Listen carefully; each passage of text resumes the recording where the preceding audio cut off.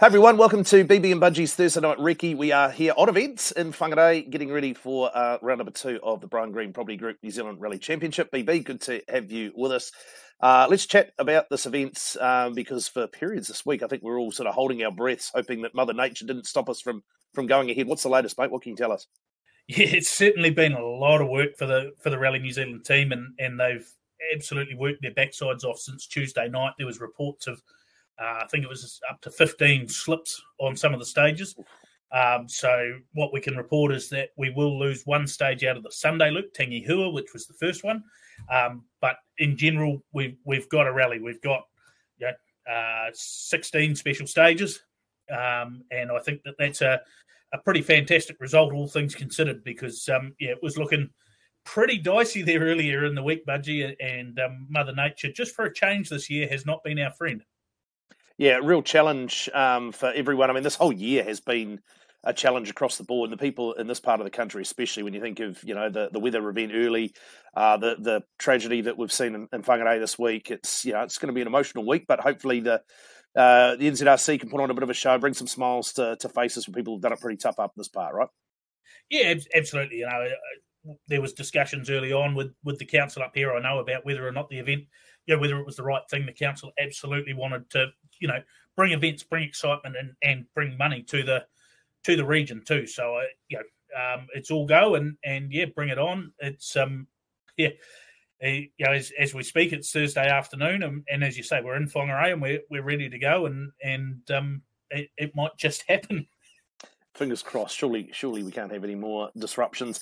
What can you just tell us about this event that might be a little bit different to previous years? Because there are a few subtle differences. Obviously, the key one being the Poly Island Super Special Stage that's normally run on the Friday night, now due to run on Saturday night. Yeah. So that's a bit of a change up. Changes the dynamic of that Friday night, makes it a bit more relaxed for everyone. So that should be a reasonably positive change for 2023. What's changed? The roads are very similar. They'll be quite slippery this year. But the roads are drying out. If you look over our shoulder, you can see the sunlight peeking through. So that's good, and I think that's meant to last now through most of the weekend. So we'd hope for you to get your hair wet, Budgie.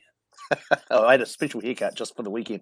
Let's talk a little bit about the event. Obviously, pointy end. We've got an extremely competitive pointy end. When you think Shane Van Gisbergen here this weekend for the first time, we'll see him in the Brian Green Property Group New Zealand Rally Championship this year.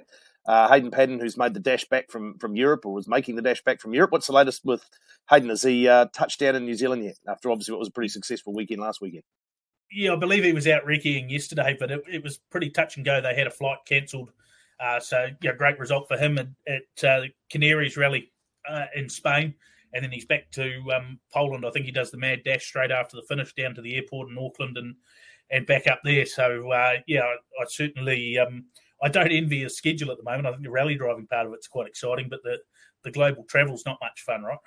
Yeah, he's spending more time in planes than he is in rally cars, which probably says a wee bit. Yeah, look, fascinating battle at the front. I mean, there's been a little bit of talk around Shane Van Gisbergen being seated second. He himself sort of saying he's a little surprised that he was seated as high. I think what we learnt out of Otago was that, good drivers, if they haven't been behind the wheel of a rally car, take a little while to adjust. We saw that with Ben Hunt. Really took till the afternoon, even the Sunday, for him to get back to the sort of form that we expect and we've seen from Ben over the last few years. So Shane at seated number 2, based on the results and what he achieved last year, do you sort of fancy that he'll be odds on to be in that battle, sort of best of the rest behind Hayden? Yeah. Well, as one half of the seating committee with Chris Grant, yes. I'm trying not to put you under that. I was trying not to throw you under a bus here, but yeah. No, look, I mean, Shane showed absolutely last year that he's a class act. At Hawke's Bay, before his little misdemeanor, the speed was fantastic. WRC Rally New Zealand, Recce Rally New Zealand, what a result, So, I think he deserves to be there. And hey, he's always been pretty humble when it comes to his rallying exploits, and we'll see. I guess we'll find out, but I certainly don't. I think there's going to be much of a muchness. Ari's really stepped up. You talk about a lack of mileage. Shane's done a little bit of testing in that car, So obviously there's a little bit of adjustment to that, but it is similar in some ways to the Skoda he drove last year. Yeah, I mean, there's not a whole lot of pressure on Shane this weekend. I mean, this is fun for him. We sort of talked about in the preview story we ran with him.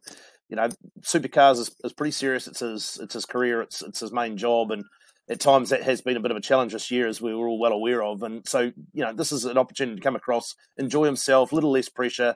I'm sure he will put his pressure on himself. He's a competitor, and he will want to, you know, take another step and another step and another step as he ticks off his little goals. But realistically, do you think he will be fighting or in the battle with Hayden? How far away do we expect him to be to the WRC star?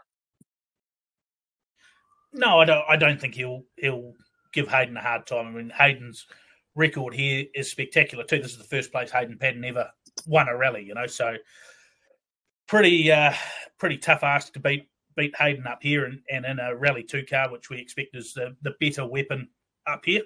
But I think, you know, Shane will be right in that battle for second, as will Ari Pettigrew, as will Ben Hunt. Hey, throw Rana Horan in there. You know, Robbie Stokes, when he was running up here last year, now he's got some demons to avenge with this event after last year. I mean, that was just an absolute shocker of a weekend for them with electrical problems, and then you know, that really just put them on the back foot right before they started, unfortunately. So, yeah, I'm sure he'll be looking to avenge that. And I think we saw a really mature drive out of Robbie at Otago. So it'll be interesting to see what approach we get from him. But, you know, that whole top 10 in the NZRC field is, you know, hey, Josh Marston, who is seated a little bit further back because he's not in the APRC. He was very, very quick up here last year too. Remember, he was second to Hayden after the opening day and had a wheel bearing problem that slowed him on the second day. But don't rule out Josh. So, I mean, yeah, when we look at this battle, I mean, it's quite different, the playing field coming to this event than what we saw last year in terms of the championship contenders. So many had dramas at Otago and being a double point scoring round, and again, the same here this weekend. Last time around, there were already some of the major contenders that were having to chase the game, and some were therefore prepared to take risks. There's more of the championship contenders in contention after banking points. You talk about Robbie's drive and whatnot, Ben, Rana, Ari, all scoring good points at Otago.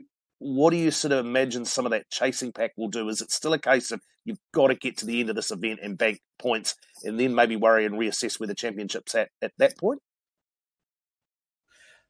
Absolutely. And this weekend, I think absolutely staying on the road is going to be a challenge. You know, we know these roads bite. You got the camber, and the guys want to run hard with the camber.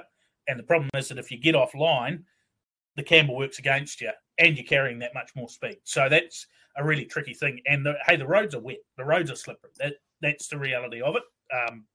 It certainly beats not having a rally, but it's not ideal. And I would expect that survival is going to be an important part by the time you're doing, you know, 10 stages on Saturday, by the time you do Poe Island Super Special stage.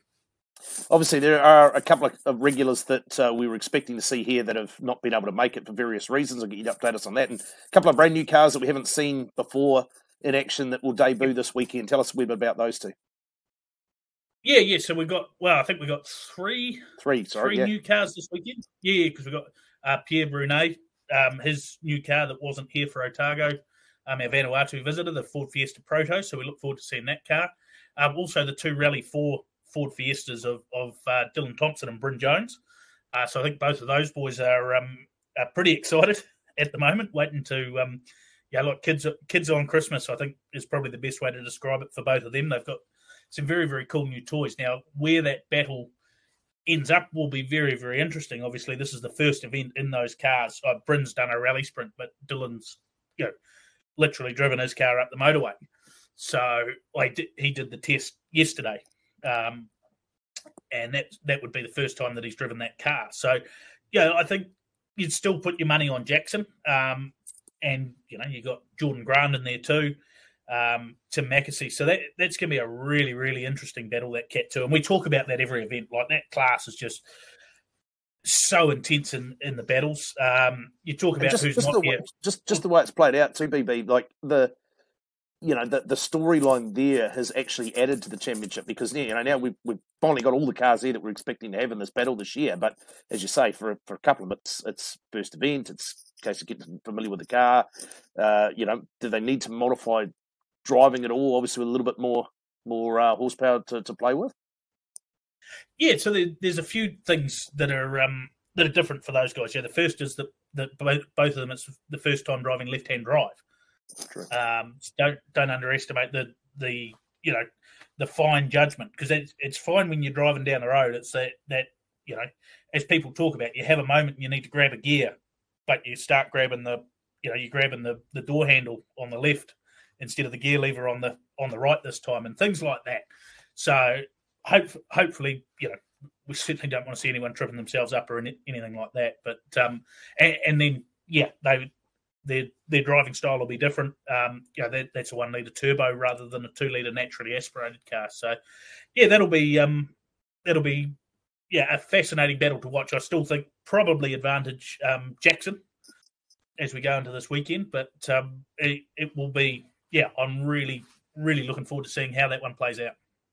Couple of new trophies a couple of trophies to talk about. We wrote the story about the Motorguard Trophy, and it's probably appropriate as we start looking at the historic battle now, just to go through the history behind that particular trophy and how sought after it is now for the competitors in the classic field. Yeah, it's a pretty prestigious trophy. I mean, when you look at that, some of the names that are on it, the likes of Hanu Mikkola, Bjorn Voldegaard, Timo Salonen, all World Rally champions. And so I think it's really, really neat that we can, repurpose those trophies and bring them back to the era where it was a current thing with the historic cars. We're looking at a first-time winner this year because of the three historics that are here, John Silcock, Stewie Reid and Mike Cameron. None of them have won that trophy before. So that's I think that's a pretty cool carrot. Again, it's part of a bigger championship, but it's a pretty cool looking trophy, Budgie, and I certainly wouldn't mind it sitting on my mantelpiece. You nearly had it because of what happened last year. But anyway, it's looking in pristine, tip-top condition. I can assure you, I've already seen it. The other one too, mate, the Ken Block trophy is obviously a hat tip to a legend of motorsport, but a legend of rallying, and someone that was pretty close to a lot of people out here in New Zealand. Obviously contested this event a number of times and was a bit of a star here. Just tell us a word about that trophy. Yeah, absolutely. So this was something, and he'll absolutely hate saying this, but it was something that was driven by Chris Carr, who's a man who's worked a lot behind the scenes and refuses to take credit for it. So don't tell Chris that we've mentioned him. But it's a beautiful piece that's been put together by Ellerslie Jewelers. Obviously, Ken, this was one of his favourite rallies in the world, and when the family was approached, they were absolutely, keen to do something to honour Ken in New Zealand, because it was a place that was really special to him. And one of the really neat stories that came out was that he was given a piece of Punamu greenstone, and when he was here at Rally New Zealand in 2012, and he actually carried that in his bag in the car every event since as a good luck piece. So that's why when you see trophies of it, the greenstone's been incorporated into the trophy, and it's I pulled the wrapping off it today. It's quite a stunning looking trophy, isn't it? Yeah, it certainly is. It's big, it's heavy, and it's a fair recognition or compliment for a person that did a whole lot for our sport here in this part of the world, let alone all of his achievements elsewhere as well. So, mate, we'll finish things up here. Just, if people are spectating this weekend, they're in the northern region, or they come up to have a look at the events. The best places to do that. There is going to be a ceremonial opening on Friday night, tomorrow night, in downtown Whangarei, and then some iconic places to go and watch, I guess, across the weekend. Yeah, there's some fantastic spots, on Sunday, the top of Ruarangi and Graham Road there is always a great spot to watch, and they'll be coming the other way this year. Yeah, absolutely. Yeah. You see the cars for miles, and man, we saw some action there last year, so they're coming the other way this year, but that's equally as deceptive because it's the intersection's right on the top of the crest, and the road drops away either way. So that'll be a really, really, really cool spot to watch. I mean, Saturday there's multiple places that are fantastic watching. You know, the railway lines and Towai and Monument Road and all sorts. And the start of Helena Bay actually comes off a different road this time, so the intersection by the bridge is different. So yeah, I mean, it is a rally that is reasonably compact in its nature too. So fantastic for watching. And then the Poe Island Super Special Stage. After a lot of work is all go for Saturday night as well. So that's always a good one. Yeah, massive thanks to all of the people that have worked tirelessly this weekend and across the preceding months to make sure that this event goes ahead despite all the challenges and the hurdles. It's a testament to the quality of the people we've got involved that we're here this weekend. So we'll look forward to bringing you all that coverage. Follow the Facebook page and the website across the weekend for all the latest, and look forward to talking to you a little bit more from the live stream across Saturday and Sunday. Until then, take care.